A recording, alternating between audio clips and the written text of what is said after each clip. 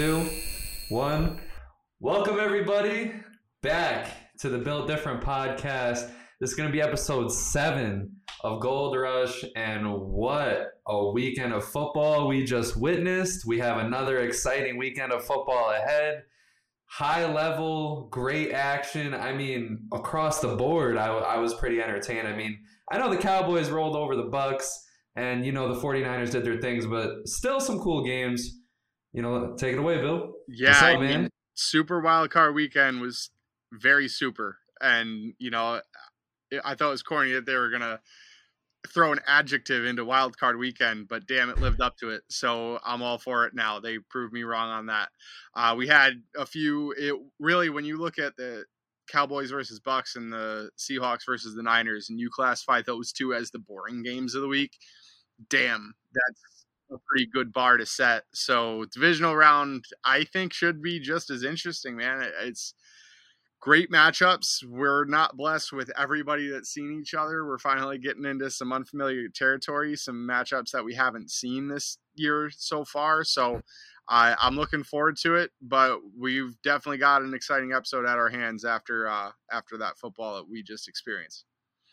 Absolutely, and we're just gonna keep it simple today. We're gonna give you some updates from Thailand.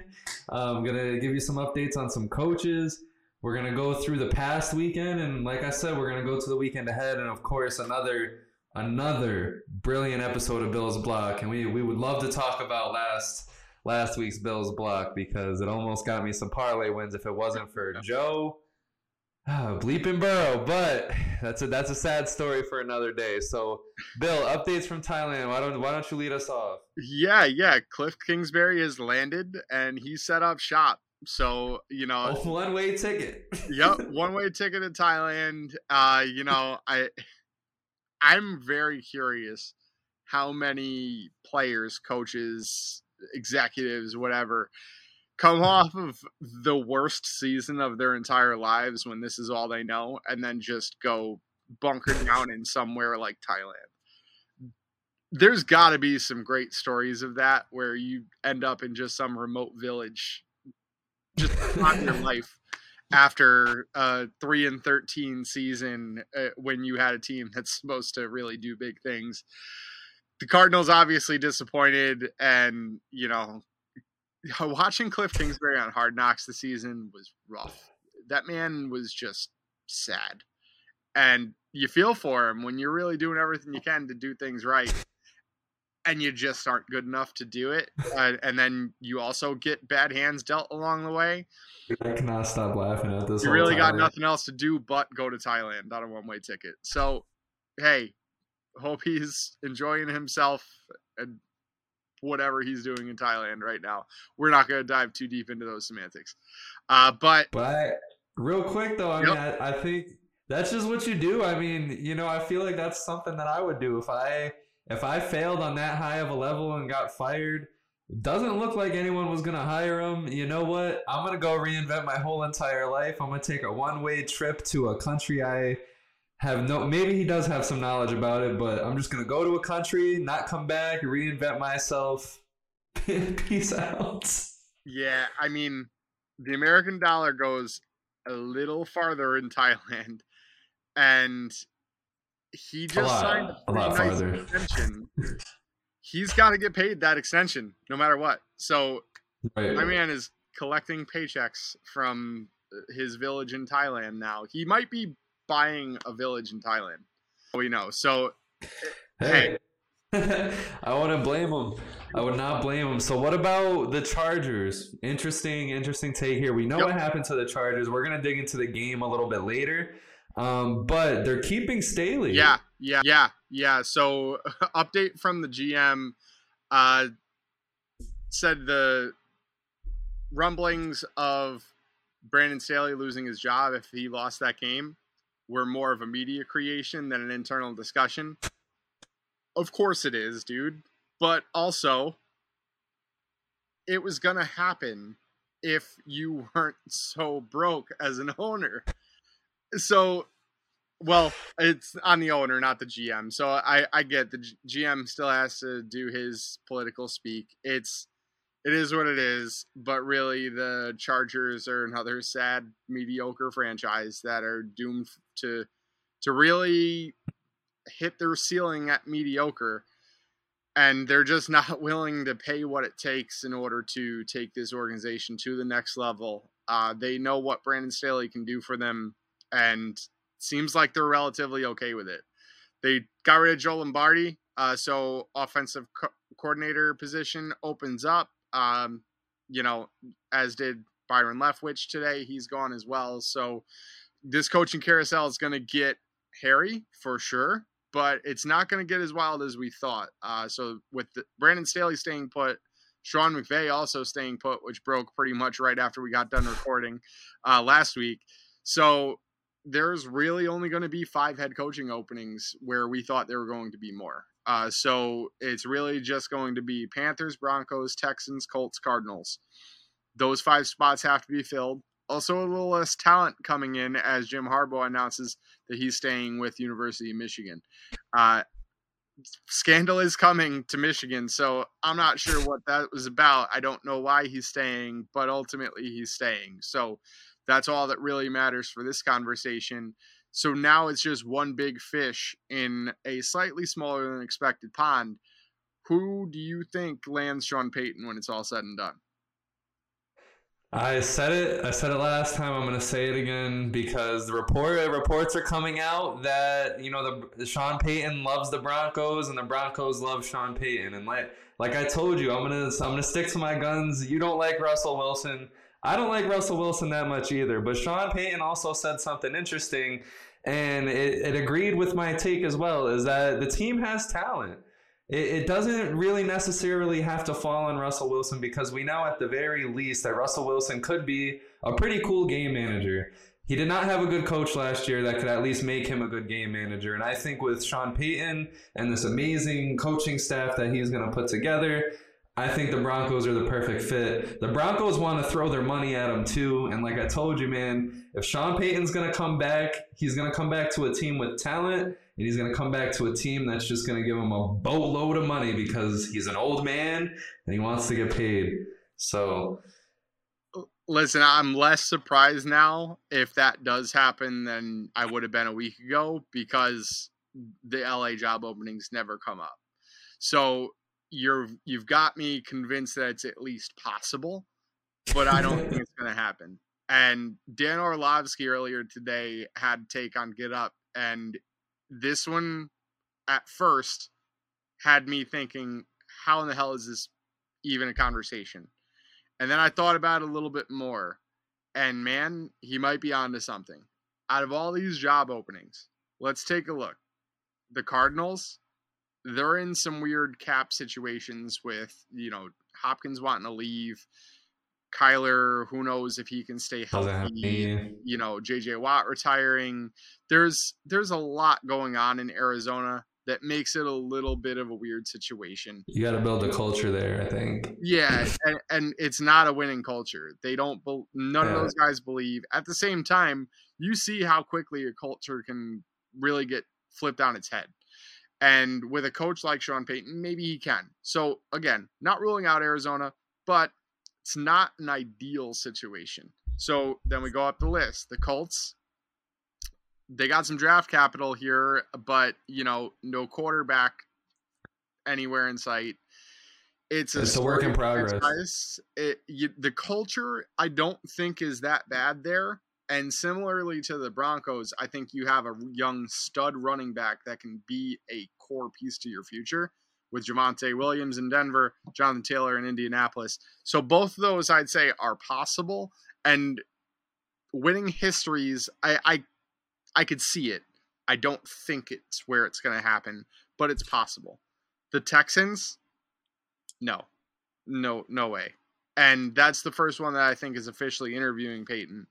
But man, this franchise has never been relevant. The ownership, they've taken a big dump on themselves.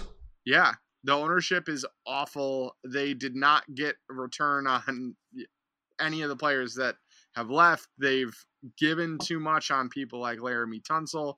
They're going to have to pay Laramie Tunsil if they want to keep him, and he's really the most talent on that team right now. even though his statue is going to be built outside of Hard Rock in Miami for the haul that they got for Laramie Tunsil.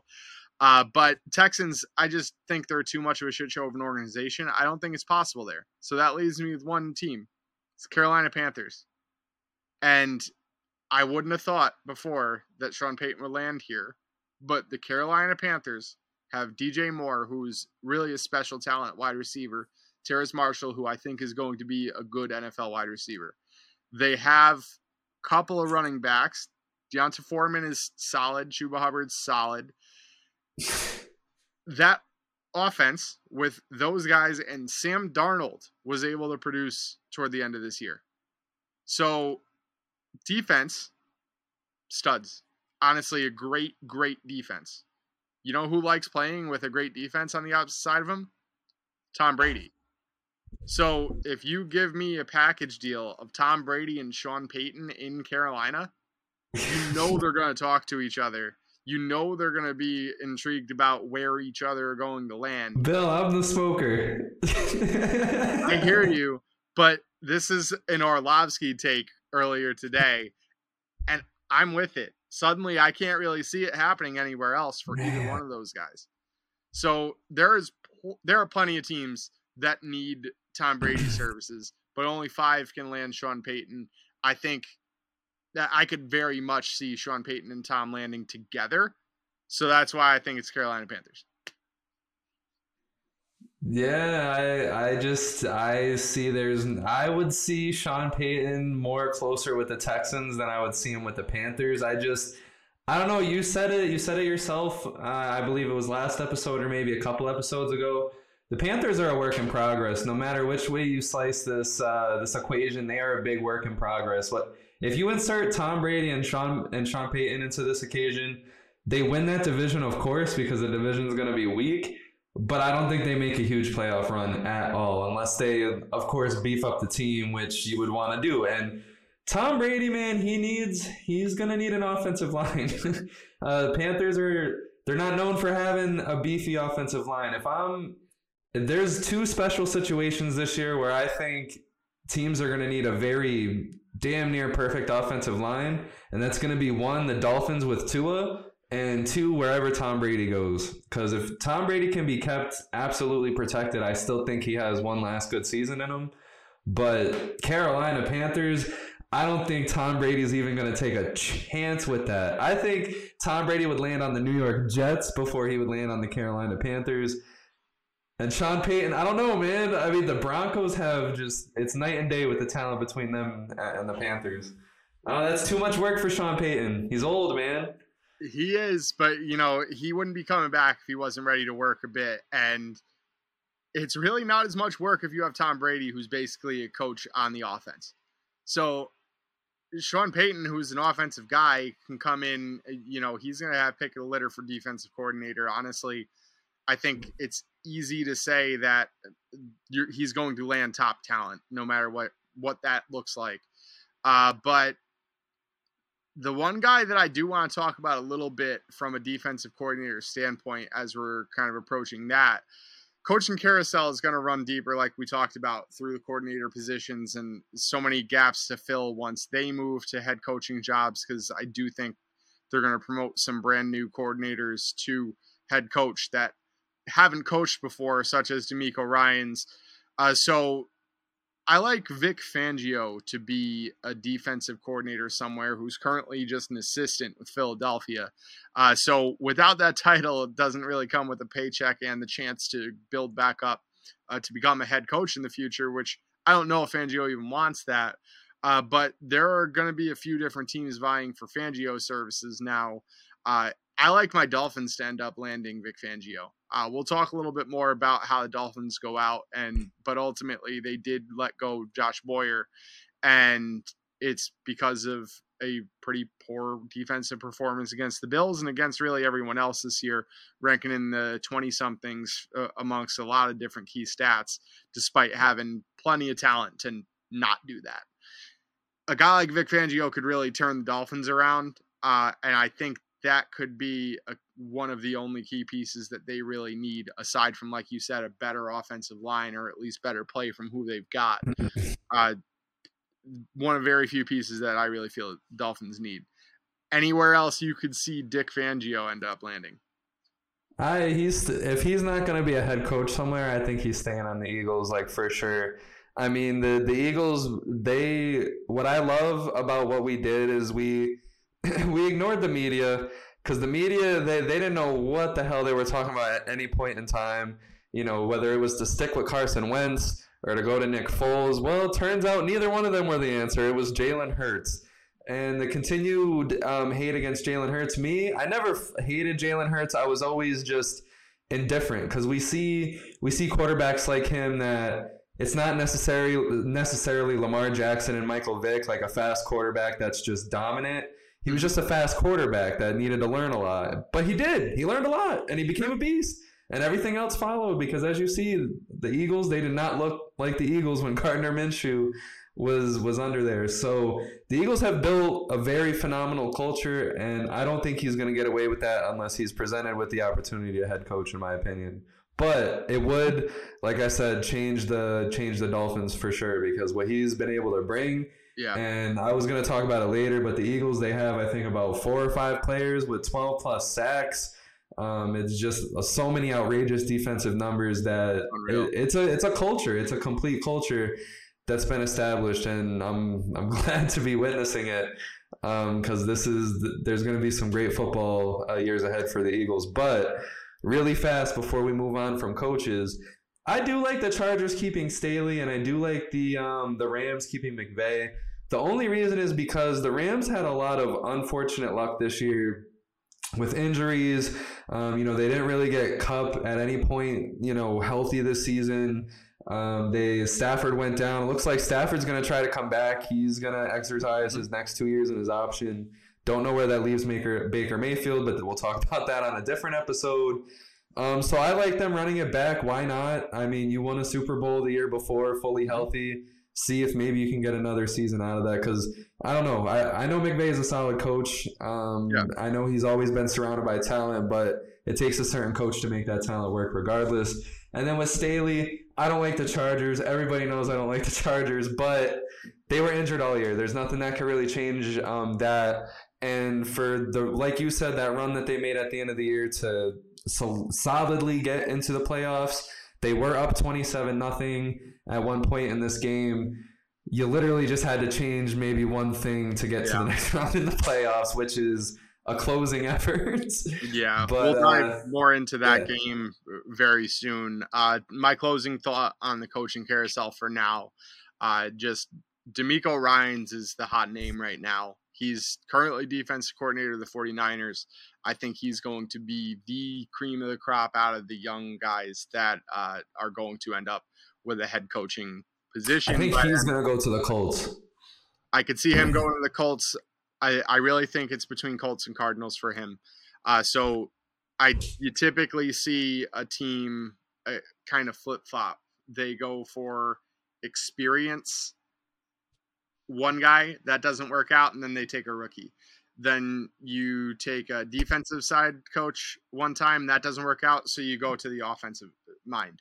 And your Colts fit both candidates because, Frank Reich was a rookie head coach, right, for the Colts? Was that his first time? Yeah, I mean, because he was a coordinator for the Eagles, and then he went to the Colts. Yeah, but, I was going to say, I know it would be going from a rookie in Jeff Saturday to a rookie, but I wouldn't even consider Jeff Saturday a rookie. I think I think it's going from whatever's below a rookie to rookie. So I still think it's changing levels. That is a good point. Yep, you did go from rookie to now experience. Just this isn't the experience everyone else is looking for. So it's quite possible they might look at it that way. Jimmy Irsay is obviously not quite with all of his mental faculties like he used to be. So he might think DeMeco Ryans is a 20-year coaching vet, even though he was definitely playing in the NFL like 3 years ago.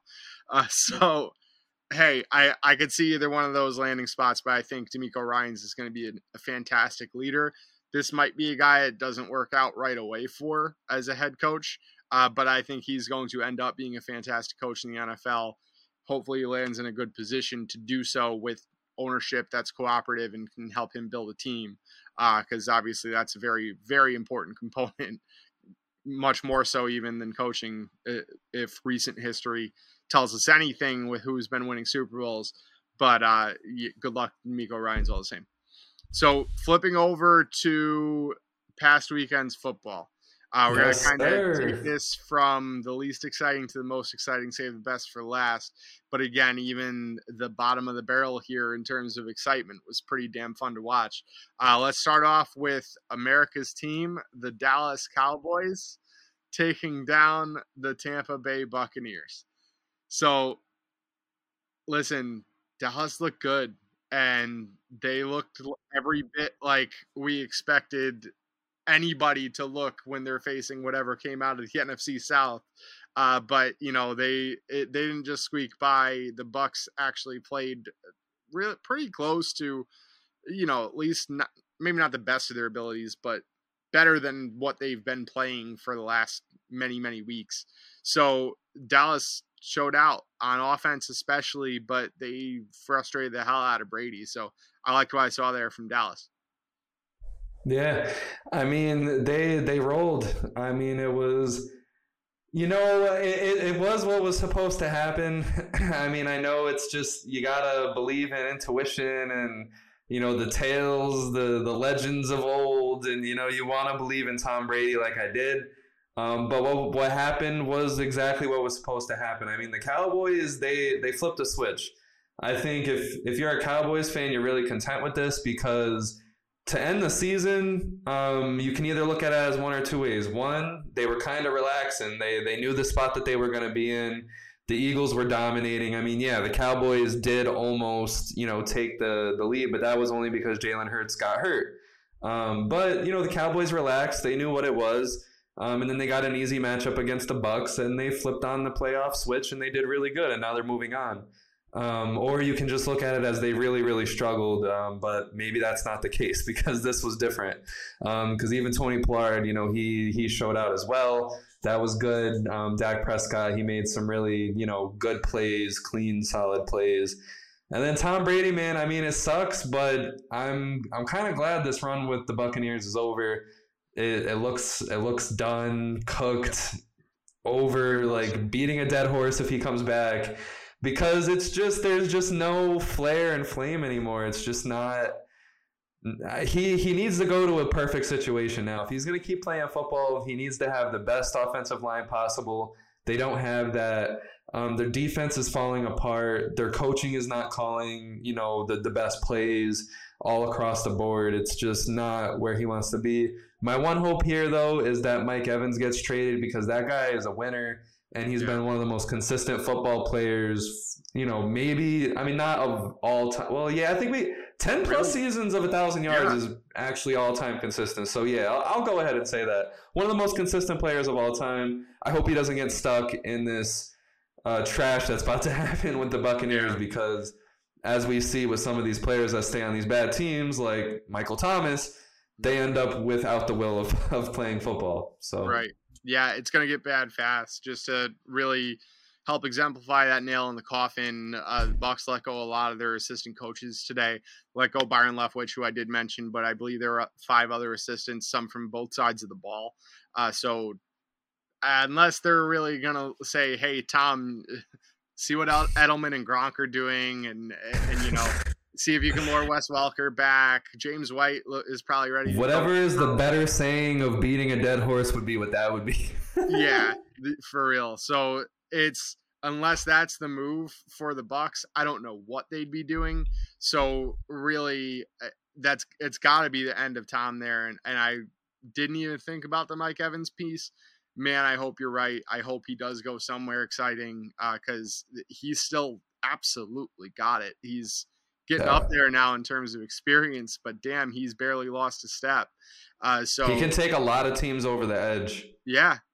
And he was that one deep ball away from at least ending his Bucs career, hopefully, in fireworks. That would have been an awesome way to end Tom Brady's tenure as well, just with at least one more touchdown. Not that would have mattered, but hey, would have looked pretty. So either way, to wrap things up with the Cowboys, that was one of Dak's best games, and he did it during the playoffs.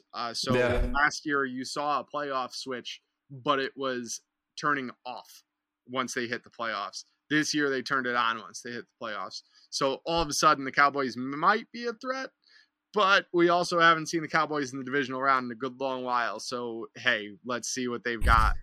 We're going to see what a lot of teams are made of as we get into the second round. Certainly going to end up against a lot more talent than what the Bucks put up against them last week. Yeah, I mean, as we sit here, I still don't know who I think is going to win that game between the Cowboys and 49ers. But speaking of the 49ers, the 49ers, they, in the first half, it's like that picture. In the first half. That's in the first half. Yeah. And that's exactly what happened. I mean, the game was really exciting between the 49ers and the Seahawks in the first half. However, 49ers come alive, absolutely blow out the Seahawks in the second half, and it wasn't even close after that. Yeah, so it wasn't even really a tale of two halves. It was a tale of the first, third, and fourth quarter versus the second quarter. Seahawks crushed the second quarter, man. It was a great performance by Geno Smith in the second quarter. But outside of that, they didn't belong here, man. You can't really say anything else about the Seahawks. They didn't belong in the playoffs, and good for them for making it. By all means, it was a great run. But this was a team that was supposed to net 3 or 4 wins total. And, hey, they gave the 49ers a good little run in the second quarter. Ended up making it a game all of a sudden where they go into the locker room at halftime with a chance. They're feeling good. But the 49ers did not allow that to happen afterward. Brock Purdy looked pretty good again. Like, he really crushed it. They've got a lot of talent on that offense, man. And you know what this tells me more than anything else? Say it, Bill. Say it. I was really correct on Jimmy Garoppolo. He has never been that good. Jimmy Garoppolo reminds me of every other backup quarterback that failed to actually find success outside of the Patriots organization. So he's probably somewhere between Matt Castle and Brian Hoyer.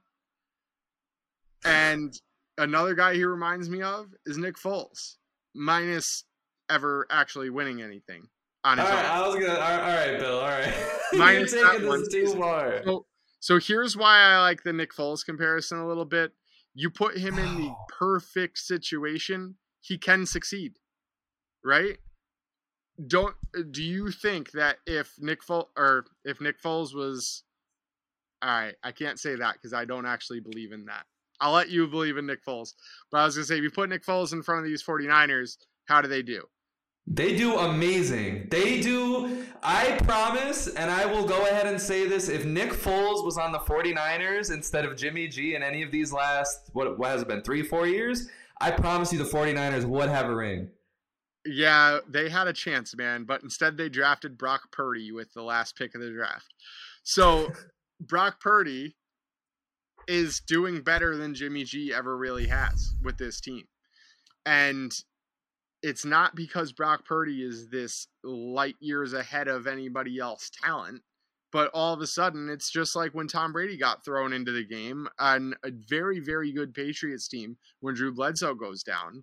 So it was not the quarterback play at that time that they needed. They needed somebody to be able to keep this thing on the road. Brock Purdy's keeping it on the road. And Jimmy G could have, sure, but he can't stay healthy. So that's a whole different issue. That makes Jimmy G even worse than I thought he was as a regular throwing quarterback. But everything else we've seen from Nick Foles when the team around him wasn't perfect tells me Nick Foles is not that good. But I got to give it to you. He was damn good once, and that's all you need. And he's a hero for it. Oh, my God. And Jimmy G could be a hero for it somewhere, too. But Jimmy G is Nick Foles. Nick Foles. Okay, so, like, this Jimmy G is like a clearance rack version of Nick Foles, all right? Because Nick Foles, the reason why I know Nick Foles is good is because his first tenure with the Eagles, he was solid. He was amazing. Go check the stats. Oh, And I then when know. he came back, because he was under Jeff Fisher, and Jeff Fisher made him look horrible, he came back to the Eagles, locked up, locked up with Doug Peterson. I'm sorry, Jeff Fisher makes me laugh every time I think of him. But he locked in with Doug Peterson. They got it back together. Carson Wentz went down. Nick Foles yes, he did step into a perfect situation, but he came back and did it again next year. And if it wasn't for a ball that went through Alshon Jeffrey's hands, Butterfingers, in that very last play against the Saints, we may be sitting here not. Maybe the Eagles may have won the Super Bowl that year too, because Nick Foles was starting to really light it up yet again, and he was getting that momentum. But that's all the way besides the point. Jimmy G, I'm not going to still sit here and say he's fully talentless. I think injuries really bit him. I'm not going to sit here and put too much emphasis on this Purdy performance because at the end of the day, he still struggled like a rookie did in the first half. And if he does that against the Cowboys are going to eat him alive. That's a conversation for another point in this episode. But for this, my final take is that you can't sit here and rip apart the Seahawks last episode and then give Purdy all this credit this episode. I can't allow it, Bill. I got to see Purdy against the Cowboys. This playoffs is weird because I don't know whether to believe in the Cowboys or not, Purdy or not. All these different lucks and everything's going to go into this game. It was a cool performance, but the 49ers, I think overall, just how amazing their team was, just really tired the Seahawks because it was a great game in the first half. But luck and a Cinderella story can only take you so far, and you saw that by them just getting brutally beat down in the second half. I'll give you that. I am a little too high on Purdy after just facing the Seahawks, but ultimately, let's stop bashing the Seahawks just for a moment and let Geno ride off into the sunset. I hope this is the last that we've seen of Geno Smith, to be honest.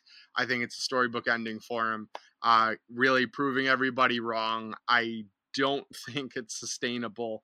I don't think the Seahawks can be actually good with Geno Smith. So they have the capital to make a move, get a young guy in there, and maybe Geno Smith starts the year as a starter next year to be a mentor, but hopefully he gets to pass the reins with some dignity still left in the tank. But hopefully this is... I don't know. How can you say that, man? He was just all pro. He threw for 4,000 yards, man. Pro and Bowl, I get it. not all pro. My apologies. He's a Pro Bowler. All these different terms that the NFL has. Regardless, I think they're gonna stick with him. I mean, they're gonna probably draft a quarterback in the first round and then finish off their team. Like you said, they have money. They can really build a solid team around this where Geno can be sustainable. I truly believe Geno could be sustainable. If you can get 4,000 yards out of Geno freaking Smith, I don't know, Bill.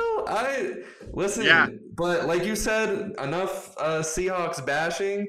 Geno Smith, hell of a year. Thank you for all the motivational quotes. Yes. This was one of the most amazing stories that we're going to get from NFL like ever. And I'm glad it could happen with such a cool coach in Pete Carroll in such a cool city in Seattle. Just keep going. Don't let Bill tear you down. You got this, Geno Smith. I want those motivational quotes in a booth somewhere or something.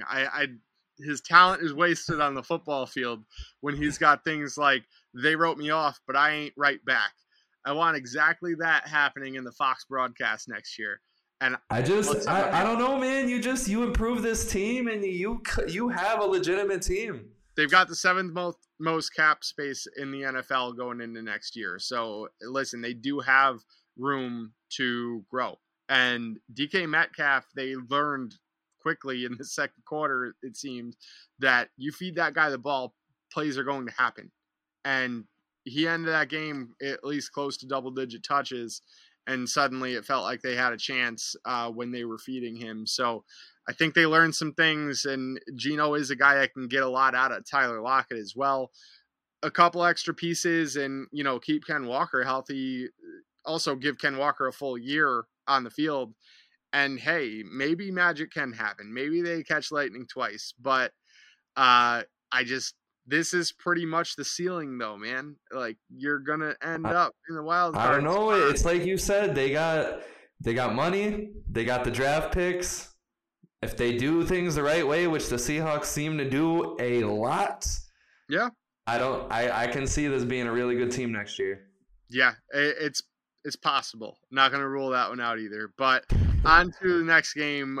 We had the Giants with the upset over the Minnesota Vikings, and that's right. This is somehow in the bottom half of how exciting the games were. So this shocked both of us. We both had the Vikings taking down the Giants. But man, when the Giants get into the playoffs, magic sometimes happens. So what have you got to talk good about your division rival, New York Football Giants? Well, I mean, I really wish I would stick with my gut when I predict some of these things, because it was just like in baseball earlier or late last year. I sat here and I felt like, you know what, the Phillies they're going to be the team that goes on an incredible run, but you know what, fuck the Phillies, because the Phillies, and they ended up going to the World Series, and I was sitting here saying their pitching is good, their hitting is good, whatever. And I don't know, it was perfect to see why the Giants would beat the Vikings. The Vikings had almost no steam whatsoever going into this. They were just, the worst 13-win team of all time. The Giants were like, nothing to lose. Everything looks good. They played like they had nothing to lose. Daniel Jones ripped the Vikings apart. And you know what? You got me. I will sit here and apologize. Daniel Jones looked like a great quarterback. In a time where we need some good quarterbacks in this league, Daniel Jones stepped up, and he stepped to the plate, and it was a lot of pressure. It's the Minnesota Vikings. They were supposed to win this game. That's pressure alone. He stepped up to the plate, him and Saquon, again, another good game. And I think they got a culture building in New York, a very scary one that's honestly, the Cowboys got to play this right, or I think this could be the Eagles and the Giants division going ahead. But, I mean, we got three NFC East teams moving on to the next round. But, the Vikings, and like I already told you, it's weird that I oddly predicted that. Justin Jefferson's already raising some issues. He wants to get paid more. Kirk Cousins just fell flat through a 3-yard dink on fourth down to end the whole game. Slap to the face to the entire fan base. You ain't going to at least throw it, past the first yard line. Whatever have you, the Giants win. They are now dangerous. I do not fear them, however. We'll talk about that, but yeah. Yeah, you hit a lot of the important ones here. So Daniel Jones, lights out performance.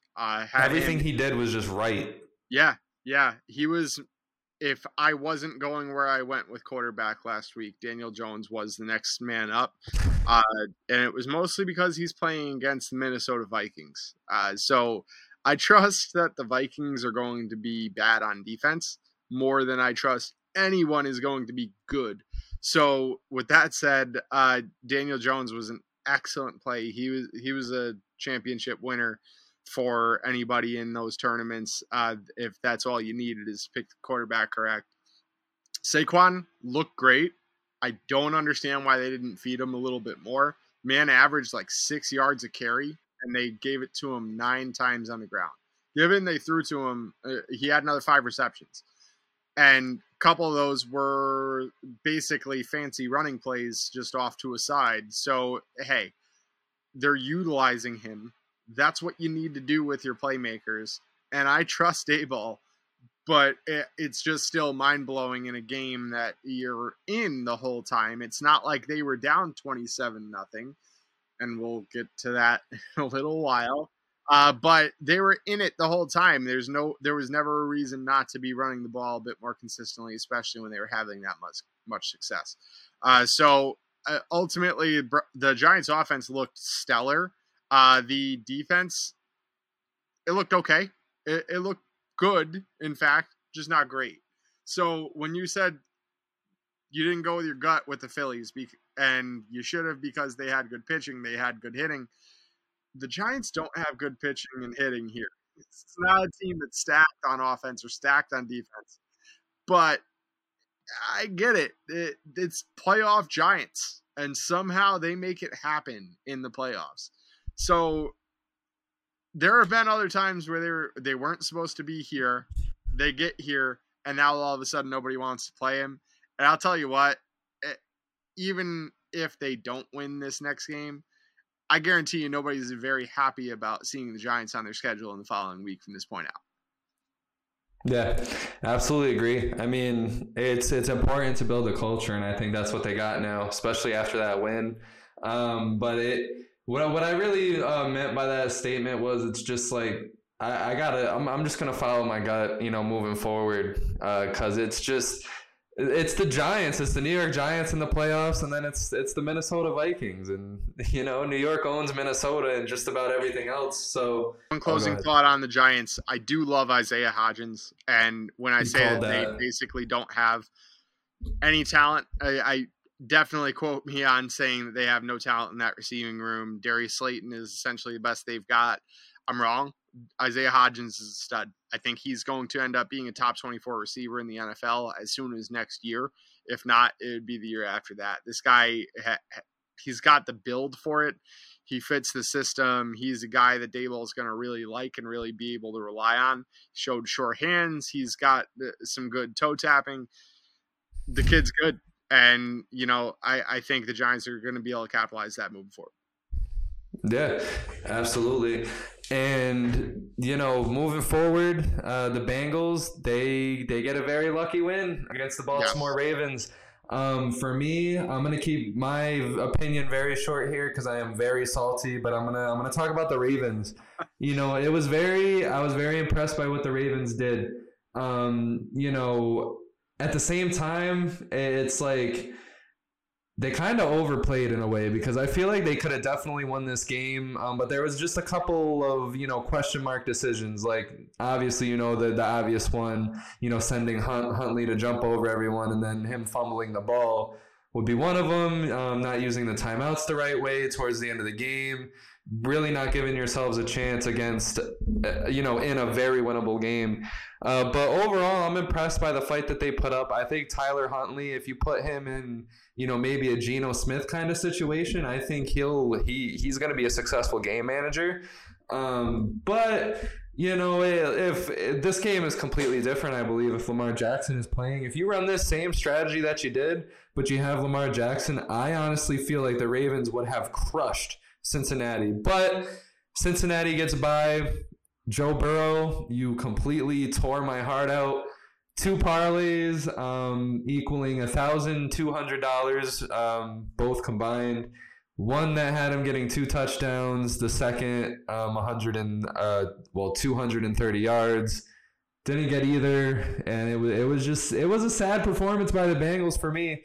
It's not good, but our very next topic, after you give your opinion on the Bengals, is going to be the Bills also squeaking by. So maybe the Bengals get another lucky game here on their platter against the Bills. Who knows? I'll let you take this away. I have nothing else to say because I was absolutely shattered after this game. Not gonna lie. So thank you for being so brave and talking about it during your trying times. But I'll run with it from here. So the Ravens defensively look great. Honestly, they look great. To hold that Bengals team, which everyone talks about how loaded they are and how cool Joe Burrow is under pressure and everything, he wasn't cool against their pressure. So really put up 17 points against the Ravens defense, despite being able to do just fine on time of possession. The Ravens defense is stacked. And, if they were able to get by this one, if they did get a healthy Lamar, I really think we're looking at this Ravens team as absolute contenders. And everyone's really looked at the AFC as a 3-team race. It's been the Chiefs, the Bills, the Bengals. And it was always going to be that unless Lamar got healthy as this defense got stacked. So this Ravens team is a big question mark in the future. We've got a lot to talk about during the offseason. They know now that they need Lamar. in its current structure. If they're going to win anytime soon, they need Lamar, and that defense is built to win right now. So I don't think there's any question but giving him the contract that he needs. Tyler Huntley looked good. I'm going to disagree a little bit. I think this is kind of his ceiling. We really saw his ceiling when nobody knew what he was about. He came in and put up ridiculous fantasy numbers and almost won me a fantasy championship. But that was not even this year. That was the year prior. So, now that he's a little bit more figured out, I think he's going to be a solid backup. I think that's really it. I think he needs to be a backup in a team that's built around mobile quarterbacks. So really, I don't think there's a ton of use for Tyler Huntley in this league outside of where he currently is, which is essentially a perfect situation. And he proved that he can fill in and win a football game. Just needs to be a little bit more situationally aware. You got everybody back. If you've got 11 guys in the box and really 3 of them are set to jump over the line and try and punch that ball out, you just can't go over the top. And it was a terrible, terrible way for that game to essentially end. And I really wish Mark Andrews would have made that game-saving tackle because, frankly, with the right motivation, I wouldn't be shocked if Justin Tucker could hit a 70-yard field goal. So I wanted to at least be able to see that chance at a ridiculous game-tying field goal to put it into overtime from Justin Tucker. That's really what I signed up for there, is a whole lot more Justin Tucker. I only ended up with 1 field goal. So little disappointing in how it ended, but overall certainly a very good game to wrap up Sunday night's slate. So on to the next, and this is my heartbreaker, but while it was a heartbreaker, it did give me a lot of hope as well. The Bills sneak past the Dolphins. And really, with Skylar Thompson in there, I gave us 0 chance. I did not believe, but damn it, it didn't matter if I believed. Everybody in that locker room clearly did. So, Bills looked good. I don't have a lot of kind things to say about the Bills right now for obvious reasons, so I'll let Tom do that. But Dolphins definitely gave me some hope moving forward. Yeah, I mean, when it comes to the Bills, I mean, one can say they looked good. I want to go that far. I don't know. I think Chip Skylark and the Dolphins, they had a lot of motivation to come up and Buffalo and do that. So I want to, hats off to them. Hats off to the entire team for still putting up effort. I didn't think they would. I thought Miami was just, get to the playoffs, let things happen. But they showed a lot of promise, showed a lot of hope. Like you said, a lot to build on. But on the Bills side, I can't accept. Like, Josh Allen was playing like an absolute idiot at one point. I'm surprised that you're not sitting here harping on him for those 3 interceptions that he threw almost all in a row. It just, in my opinion, it wasn't a good game by the Bills. They squeaked by. And when I say squeak, is that if Chip Skylark was any better of a QB, this could have been a lot different of a game, because he had his chance at the end of the game, I believe twice, to take the lead. But obviously it's Chip Skylark, so he didn't come through. So listen, Scott, I'm going to disagree a little bit. I think it couldn't have been a marginally better quarterback. I think if Tua was in, certainly a different game. I think they kept him clean at least vast majority of the game. I don't know if there were any sacks at all, let alone many. So overall, Skyler was able to do almost everything he wanted to do, and he was not the guy that let us down. It was crucial drops from both Tyreek Hill and Jalen Waddle. So they both dropped passes that were right in their hands, and Jalen Waddle trying to make a catch with his shoulder pads instead of his hands. Like, this is rookie stuff, and these guys have both had absolute surefire hands this year. We did start off the year, I remember, with quite a few drops, but as soon as we got rid of Chase Edmonds, that problem seemed to fix itself. So the drops hadn't really bit us recently when we were actually losing games, and we dropped them in the big moment. So they both made up for it. They both had stellar plays. I have no less love for either one of those guys after those drops, but really, it's hard for me to bash Skylar Thompson at all as a 7th-round rookie that did Well, a hell of a lot more than anyone expected out of him. And you're right, Josh Allen did not do what he should be doing. He did not take care of the ball. And we'll talk a little bit more about that in a little while here. yeah, I mean, I don't know. I can bash Skylar Thompson because, when you go 18 for 45, 200 yards, one touchdown, 2 interceptions. I mean, yeah, a couple of big drops, but at the same time, it's like, you only lost by a few points. So it would have been like better quarterback play. And I feel like you guys win. Did want to just touch base. You made me think of something. Here's where I think you might be right on that. If it was a slightly better quarterback, and I don't mean better in terms of how he played, just somebody that's been there and done it a little bit more, tiny Joe bit more Flacco. experience. A Joe Flacco would have known that the clock is winding down on 4th and 1 and you can't afford to delay a game penalty. Just come up with something. Even if you have to improvise, even if it's a designed halfback run and you end up trying to sneak it for a yard or something, it's better than backing up to 4th and 6. Literally 6 times as hard to convert that play compared to a 4th and 1. So that's the play that killed me from a Skylar Thompson standpoint, something where I know if we even had Teddy in there, then it could have been different, and Teddy was healthy. So that's the part that kind of crushes you even more. But this showed me why Skylar Thompson was active as QB1 and Teddy wasn't. I think Skylar Thompson was ready, and I don't think there were any other situations where we would have been in that game if Teddy had started. So by all means, hats off to Chip Skylark.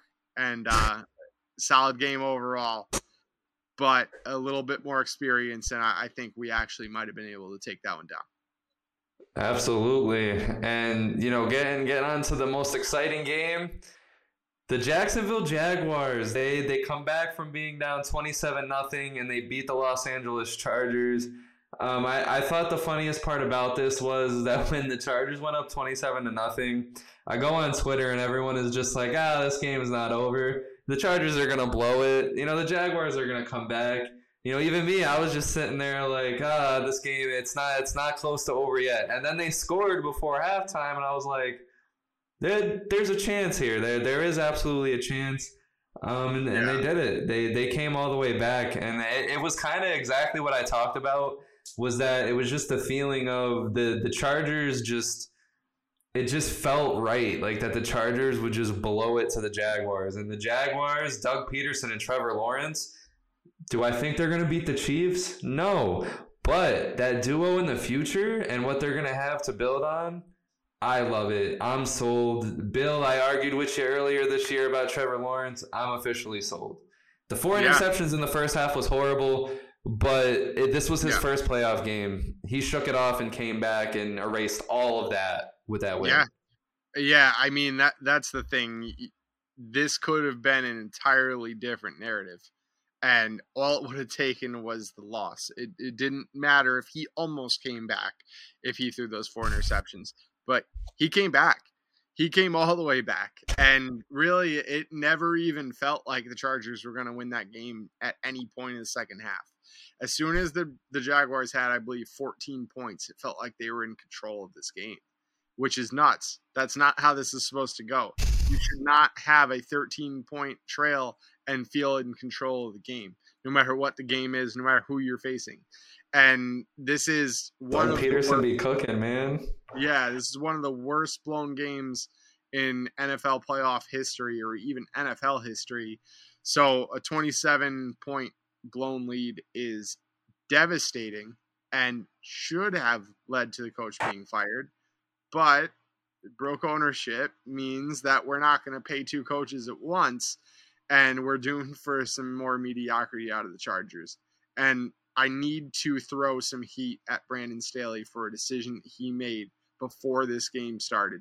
A week prior, started Mike Williams, and we talked about this, how playing your starters in a meaningless game that doesn't have any say on the standings, Doesn't have any say on your opponent at all, especially when your starters have been banged up all damn year, is stupid.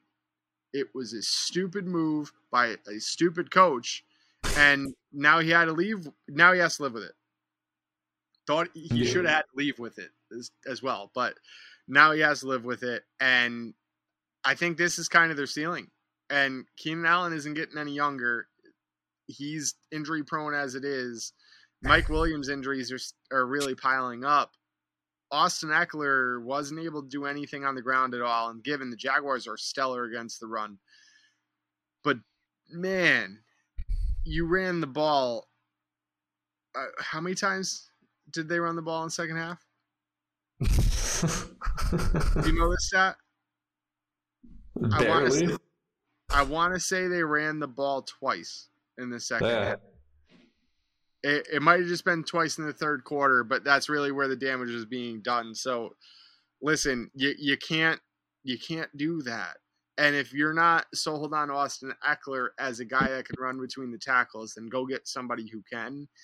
Austin Eckler is one of the most respected names in this league right now at the running back position, and you can't just milk the clock a little with him. Because even if you didn't get first downs, frankly, Austin Eckler could have probably ran the ball for -2 yards every time he touched it in the second half. If all they did was run the ball and punt, run the ball and punt, run the ball and punt, enough time would have came off that clock where maybe we are looking at a different outcome without even a first down. And they didn't do any of that. They gave Jaguars all the time in the world to do anything they wanted to do, and defense couldn't stop them either. So all around, just an awful, awful, awful game by the Chargers. But kudos to Jacksonville. If you're down 27-0 and your quarterback has thrown 4 interceptions, to still believe in your guy and have him keep slinging it, to not sit him down before he sets an all-time record for most interceptions in a game or something, to not think about like his career and how that could impact him if he ends the game with 9 interceptions. Just let him sling the damn ball. Trust that he has the short memory that he needs. Go out there and win the damn thing. And he did. It was awesome. It was a lot of fun to watch. It's like I told you, man. Doug Peterson's a winner. Trevor Lawrence is a winner. The Chargers, they're not winners. Their culture is not a winning culture at all whatsoever in any way, aspect, shape, or form. Doug Peterson, it reminds me of that photo of, Thanos cooking, and they're like, what was he cooking? Because Doug Peterson, man, he is a beast of a coach. And to still have your team inspired coming out of that halftime, locker room, or to even get that one play on that one touchdown before going into half, designing and drawing that up to make sure that you had that score. Because, Trevor Lawrence, he had a horrible first half. But you know what? That's why there's a second half to football. That's why it's not over. And it's like, these teams, I don't understand why. We see way too many stories of it in football. We don't see it too many in other sports, but in football especially. And I don't understand how some of these teams don't learn their lessons, but we've seen it, with the Falcons, and mainly really with the Falcons in that one particular situation should be enough to tell you that when you have a lead, protect it. Run the fucking football. Holy crap. Run the football. Take some time off the clock. If you're up by 4 touchdowns, what do you have to lose by running the football? If they start coming back, start throwing the ball. But what are you doing throwing the ball as soon as we come out of half? You got a 3 touchdown lead. You got a good running back. Utilize it. I don't know, but it's the Chargers' way, and that's exactly why I couldn't sit here and say that the Chargers were going to win this game, because that's the Chargers' way of doing things, and it is what it is. They're now going, to Barbados, and the Jaguars are still fighting. The reason I trusted the Chargers to win that is because I thought all signs pointed toward the Jaguars being the hotter, better team right now. And when I think that, and it's that clear, but Vegas puts the line in the other direction, I am typically wrong. So I overcompensated. I trusted Vegas instead of myself, and I went Chargers last week. I said 27-24, which I love Vegas. pretty close, but no cigar. So, yep, the Jaguars take me down and ruin an almost perfect bracket. It was really just the Giants and the Jaguars that ruined it for me. What's that? How do you think they do against the Chiefs now? This is going to be an exciting one, and man, you can't rule the Jags out. Frankly, I don't think this is it. I don't think they're ready yet. I think what they're going to need is Calvin Ridley next year. I think when Calvin Ridley joins this squad, they're going to be terrifying on offense. And ETN's Absolutely. going to be a monster. I hope they get a power back that can run behind him. And you know, ETN reminds me of some old Giants, like when Giants had that exciting rushing attack. And they brought in Brendan Jacobs to be the Thunder while Brendan Jacobs had various different lightnings during his career. But they need a guy like that. And, you know, if they can get that, I think this is an absolute Antonio complete Gibson. offense. So, what's that? Oh, I said Antonio Gibson. That was like randomly a name that just came to mind. Yep. Possibly. I want somebody big. Not Uh, Derrick Henry, obviously, but, you know, somebody built like Derrick Henry instead of Antonio Gibson. But there are options. There's going to be plenty on this market, but we'll talk about next year. Let's talk about Chiefs right now. The Chiefs are really built for it right now. And we thought the Chiefs were going to take a big step back with losing Tyreek Hill. They didn't. Holmes looks stellar as always, and the Jags are pretty poor against the tight end. I think this is a ridiculous Travis Kelce day. I'm talking 2 or 3 touchdowns. So I don't think the Jags really have a chance, but I'm excited to see them try all the same. What do you think? yeah, you know, I'll agree with you. I don't think this is the year for the Jags. I'm going Chiefs here. I think the Chiefs are just going to take care of business. They're going to get warmed up because they're going to have to. Because either which way, whoever comes out of the Bengals and Bills, it's going to be a rocking matchup next. Because I know, you know, Joe Burrow is going to want to go back to the Super Bowl, and Josh Allen is going to want to get his revenge on the Chiefs. But for this game, you know, the Jaguars, let's see what you guys are made of. You know, I know they're not going to sit down and roll over. The Chiefs defense is not, you know, and a big all-time defense that's really going to sit here and shut down the Jags. The Jags have a chance to score. They're going to get their chances. So let's see what they do with it. I mean, I don't want to sit here and say that the Chiefs are going to blow them out, but all signs and everything is pointing to it for sure. And I'm gonna go that way. I'm not gonna say it's a blowout. I'm not really gonna give too much of a score prediction, but I do think the Chiefs are gonna walk away with a win here against the Jags. And Doug Patrick Peterson Mahomes could gonna work look some good. magic. I'm not ruling him out because Doug Peterson, but I don't see it happening either. Yeah. But moving on to Giants versus Eagles, I think the Giants' magic runs out here. Ultimately, they haven't played well against the Eagles. And the one question mark is whether or not Hurts can be healthy enough to actually throw the ball down the field.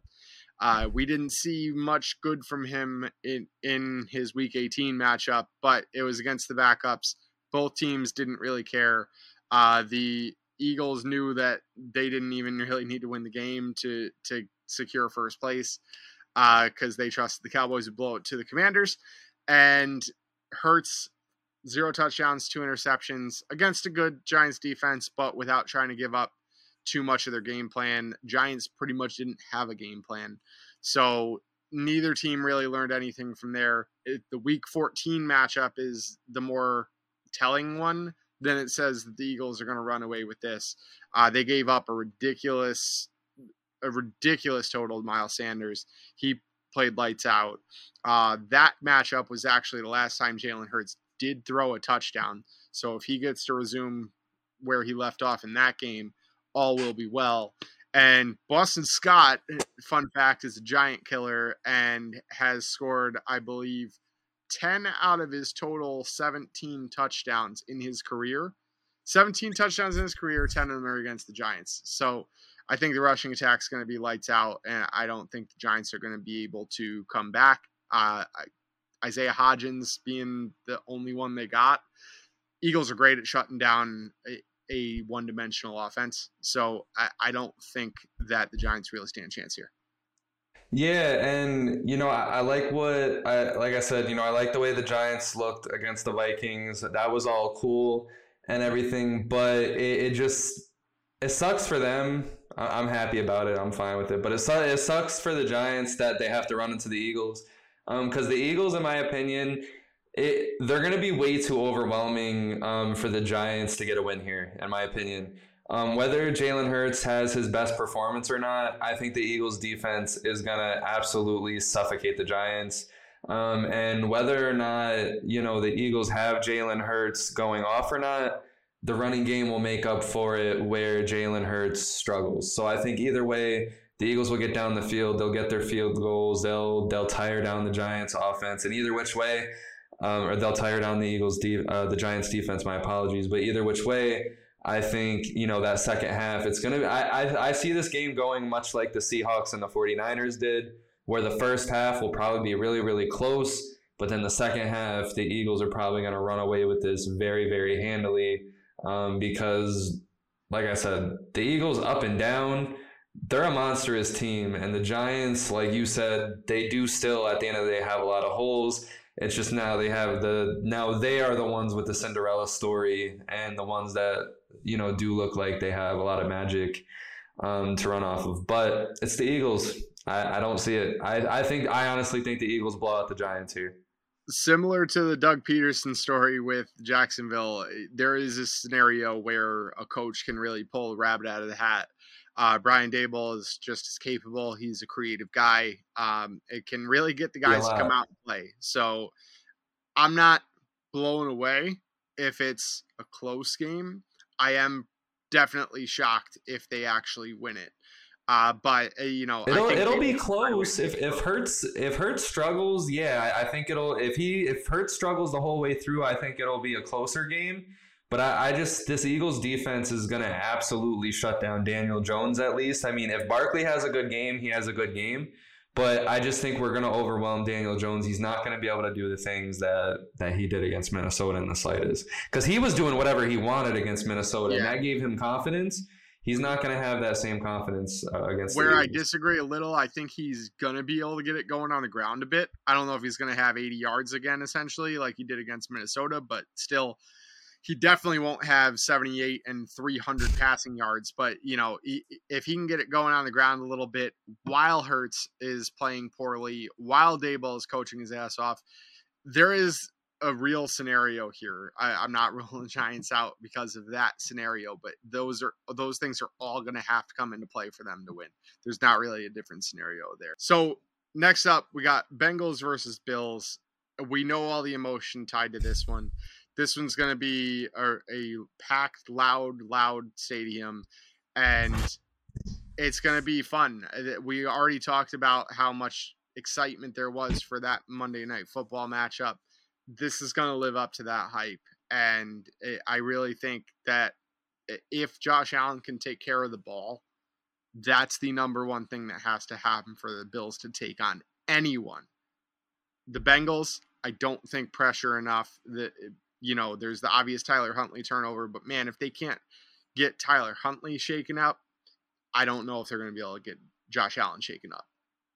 Yeah, I mean, I think the Bills are going to take this handily. They got, yes, they squeaked by the Dolphins, but I think the Bills needed to shake off a lot in that game. They needed to shake off a lot of emotion. They needed to shake off a ton. I mean, because it's not like they went into the playoffs with all this momentum. I mean, because what also came with the emotions from that game and everything that happened was also that they did not play that game. And then they played another game the next week, and then they were right into the playoffs, fighting for their lives with Chip Skylark and the Miami Dolphins. So the biggest thing was that they needed to shake off everything. I don't think Josh Allen has that bad of a game.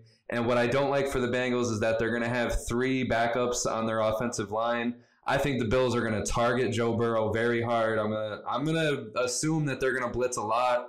And Joe Burrow, he wasn't really good at quickly throwing the ball last week against the Ravens defense. I'm not saying the Bills have as good as a defense as the Ravens, but I think they're going to pressure Burrow, and I wouldn't be surprised if there's about 5 or 6 sacks because The Bills, I think they're going to be tryhards this game. I think we're going to see, Josh Allen flinging the ball downfield early, hit or miss. I think he's going to let it fly.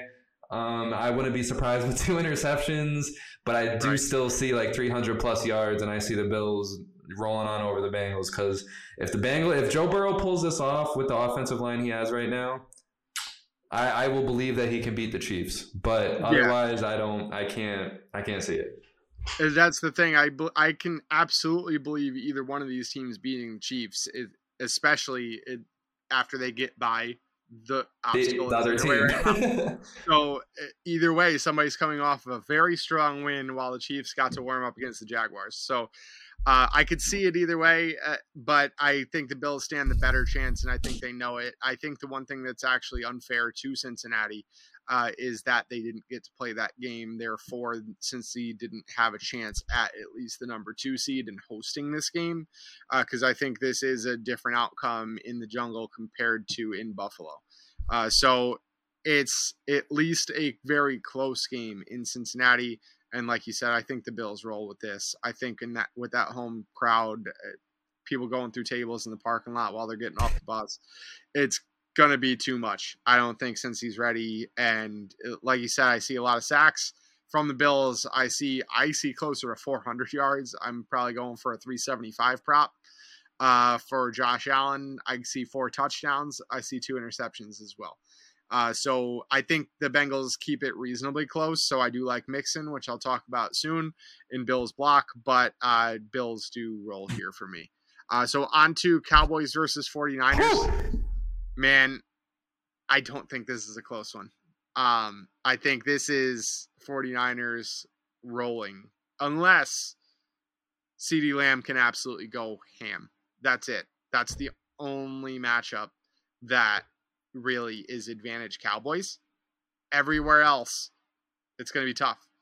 There's a chance Brock Purdy is not ready for this stage, because obviously this is a much bigger game than against the Seahawks. He's already done it against the Seahawks, from my understanding, as long as those division matchups lined up while he was playing. But this is going to be the first time playing a real playoff game. And, we've seen much bigger names shy away from opportunities like this and not perform on the grand stage. So there's a chance, but I think 49ers roll. I'm going. God damn it! It's the guy. See, it's the Cowboys, and then it's the Brock Purdy. I don't know. I mean, I don't really like I'm not too sold on what I saw against the Seahawks. I think this Cowboys defense, they're hungry. They want it. They're going to play rough against him. I think they're going to rattle him very early.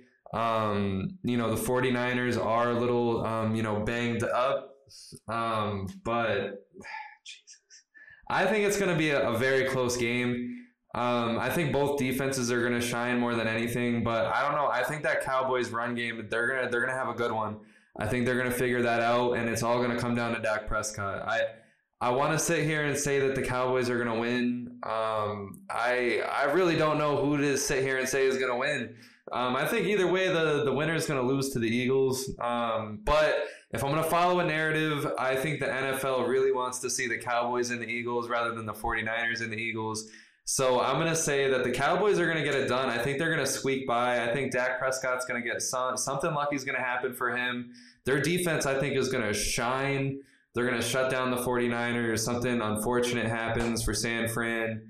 And, it's tough to pick the winner here. I don't know how you see a blowout.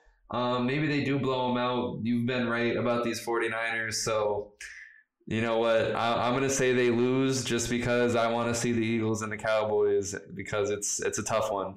America wants to see the Eagles versus Cowboys too, by all means. From a rating standpoint, that probably is it, unless we're really. If it comes down to the refs, I think the refs are going to go with the Cowboys. Yeah, but maybe Brock Purdy is the prodigal son, and maybe this is what's going to be forced down our throats. Just like last week, maybe he's Tom Brady, maybe he's Brock Lesnar the episode before. So, quick into Bill's block, we've got just a DraftKings lineup this week. Not a whole lot of other ways to make money at this point in the season. So to quickly walk you through last week's lineup, it crushed. Every player had scored a touchdown. Really, the quarterback play wasn't perfect. If we did spin out to Daniel Jones, that would have been great. The reason that cash games work better is because you can't predict some crazy performances by some other players who end up scoring 30 points plus. So if you miss out on one of those, you tend to lose out on a tournament. But hey, we can always chase it all the same. Cashed handily, never really had a doubt in the cash lineups, but definitely feel free to utilize some of these players in some touchdown parlays as well. So this week, starting off at quarterback, going with Patrick Mahomes. I think the matchup against the Jags is the easiest one to target. So going to be stacking him with Travis Kelce, who I talked about is likely for 2 or 3 touchdowns. Jags have given up a ton of touchdowns and a ton of points in general to the tight end position. Patrick Mahomes can spread it out even against the toughest of defense against wide receivers. So I trust that the wide receivers will get theirs as well. So I am going with the value play in Kadarius Toney, who the last time that he faced the Jaguars ended up with 31 points as well. For running backs, going with Joe Mixon against the Buffalo Bills. Buffalo, if they're going to give up points, does tend to do it on the ground. So I could see Joe Mixon having himself a nice little day. Plus, with the money that I had left over, he fit in quite nicely. Going Miles Sanders as my stud, though. Miles Sanders actually less money than Mixon, but I think he's going to have highest point total on the slate for running backs. Boston Scott is a good value play if you want to pivot, but I do like Miles Sanders a ton here. CeeDee Lamb is my number one wide receiver play of the week. The 49ers, if they're soft against anything, it is wide receivers. They play kind of an umbrella-style defense that usually backs the corners up a little bit. They don't let much go over the top, but they do let a decent amount go over the middle, where Lamb is very, very sufficient, and a little bit to the outside where he should be able to dink and dunk down the field, and he's their favorite guy to do so. I do like T.Y. Hilton as well, just from a sheer value standpoint, in order to squeeze everything else in. Went with T.Y. Hilton for an extreme value play, and they've really liked him since he signed on with Cowboys.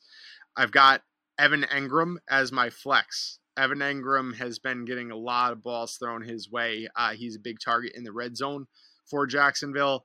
I think they're going to be behind. They're going to be throwing plenty. Somebody's got to catch it. So Evan Engram was the perfect value for me on that. And to wrap it up, I do have the Cowboys defense. So the Cowboys defense should get to the quarterback. They should get a couple sacks. I don't expect a ridiculous total from the 49ers. I don't expect it to be a very close game, but I do think the Cowboys defense is good for at least a few sacks, hopefully a turnover as well. So that's really all it's going to take to pay off that salary.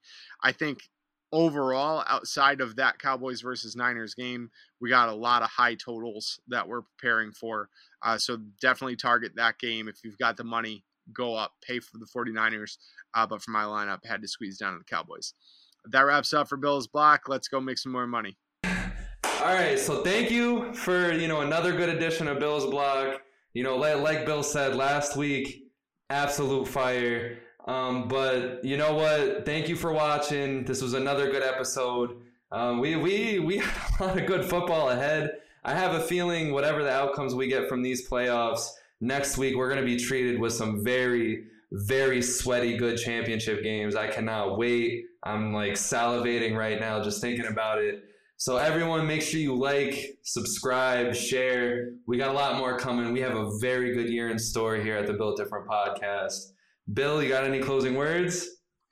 That's going to be it for this week. Really looking forward to some great football in the divisional round. And like you said, I think it's only going to get better from there. So we've got a lot of talent left on the football fields. We've got a lot of money left to make with some DraftKings and some bonus bets. So follow us on this journey, and we'll talk to you next week. All right. And there you have it, everyone. Thank you for watching. Have a good night.